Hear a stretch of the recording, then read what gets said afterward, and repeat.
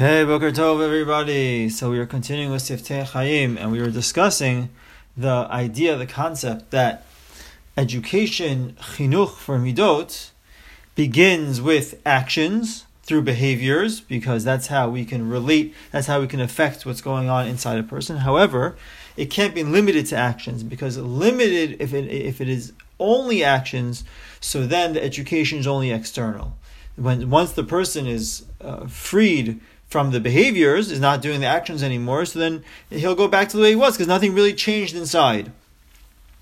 So we discussed that the goal of education must be not only to encourage and to teach the particular actions, but also to encourage and teach the understanding of what's happening, the understanding of the significance of the mitzvot, the chashivut of the midah, the explaining why it's so important that a person acts in this way, and why the character trait is so relevant and plays such an important role in a person's life.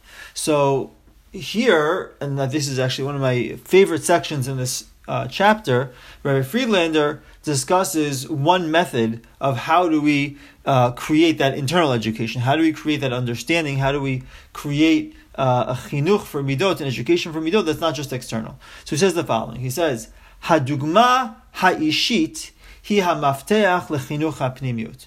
So he says, educating by example, being a good role model, is the key to educating for internal adoption of character traits as well. If we want to teach our children, teach our students to have midot tovot bipnimiyut on their insides, we have to be good role models for them. V'hizbir Harav Dessler, he quotes Rav Dessler, who says, Zatzal, Ketzad mashpiim umechanchim al pnimiyut ha'adam. How do we educate the inside of a person? Amru Rabbeinu Zal, Dvarim hayotzim min halev nichnasim lalev. Something that comes from the heart goes into the heart. You want to reach the heart of a student, you want to reach the heart of a child, it has to come from your heart. Hakavana sheyesh kan hashpa'a shehamikabel yiklot el kirbo et hamazon shemachnisim bo. If you want the recipient to take in the spiritual food that you are giving him, how does it work? V'zeh b'ayidei hakara hamushpa be'emet lev hamashpia. So when the student or the child realizes and recognizes the sincerity of the person who is teaching him, and he sees that this person is behaving in a certain way, he has certain character traits and acts in a certain way because of those character traits, but it's sincere, he sees that this is really who the teacher is, this is really who the parent is, so that goes straight into the heart of the recipient. It goes straight into the heart of the students. And he quotes, he says, Halo ken b'furash b'kriyat Shema. He says in the recitation of Shema that we say every day, it's explicit. Ve'ahavta, right, you shall love Hashem your God, b'chol levavecha, v'chol nafshecha, v'chol me'odecha, with all your heart, ve'hayu, right, ve'hayu advarim ha'ela. So, how do you get to this level of loving Hashem, and with all your heart, with all your soul, and with these words being on your heart? How does that happen? B'shiftecha b'veitecha v'gomer. Tahainu, what does that mean? Shebincha yireh echa ta'oseh. Your son sees how you behave, how you act. Aval lo rak b'chitzoniut, not just in externals. Ela yavchin et milchamet yitzrecha v'et amitat hakaratcha. So he sees that the parent, that the teacher, is struggling himself with his character trait. It's hard for him also, and he overcame whatever difficulty he had to, let's say, become humble or to overcome the challenges of anger. And he sees that it's a real thing within the person, that it's for real, that he's real about it, the teacher, that the instructor, the parent. And then, by automatically, it's going to go into his heart. Because he sees the truth. He sees that the person, the parent, the teacher is not just saying it, and not just acting it, but really means it. It's for real. It's within him. It's part of who he is. Children, students have an incredible ability to be sensitive to the truth. They understand when people are being sincere. It's a sixth sense that's within them. They understand when people mean what they're doing or when people are just pretending what they're doing. Deep down, they really understand.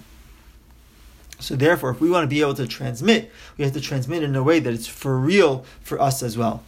There's a famous story that I've heard that one of the Rebbeim, when I was in Yeshiva in Kerem Yavne, Rabbi Shlomo Friedman used to tell the story. I've heard this from many of his students, and I'm sure there are parallel stories from other Rabbanim as well.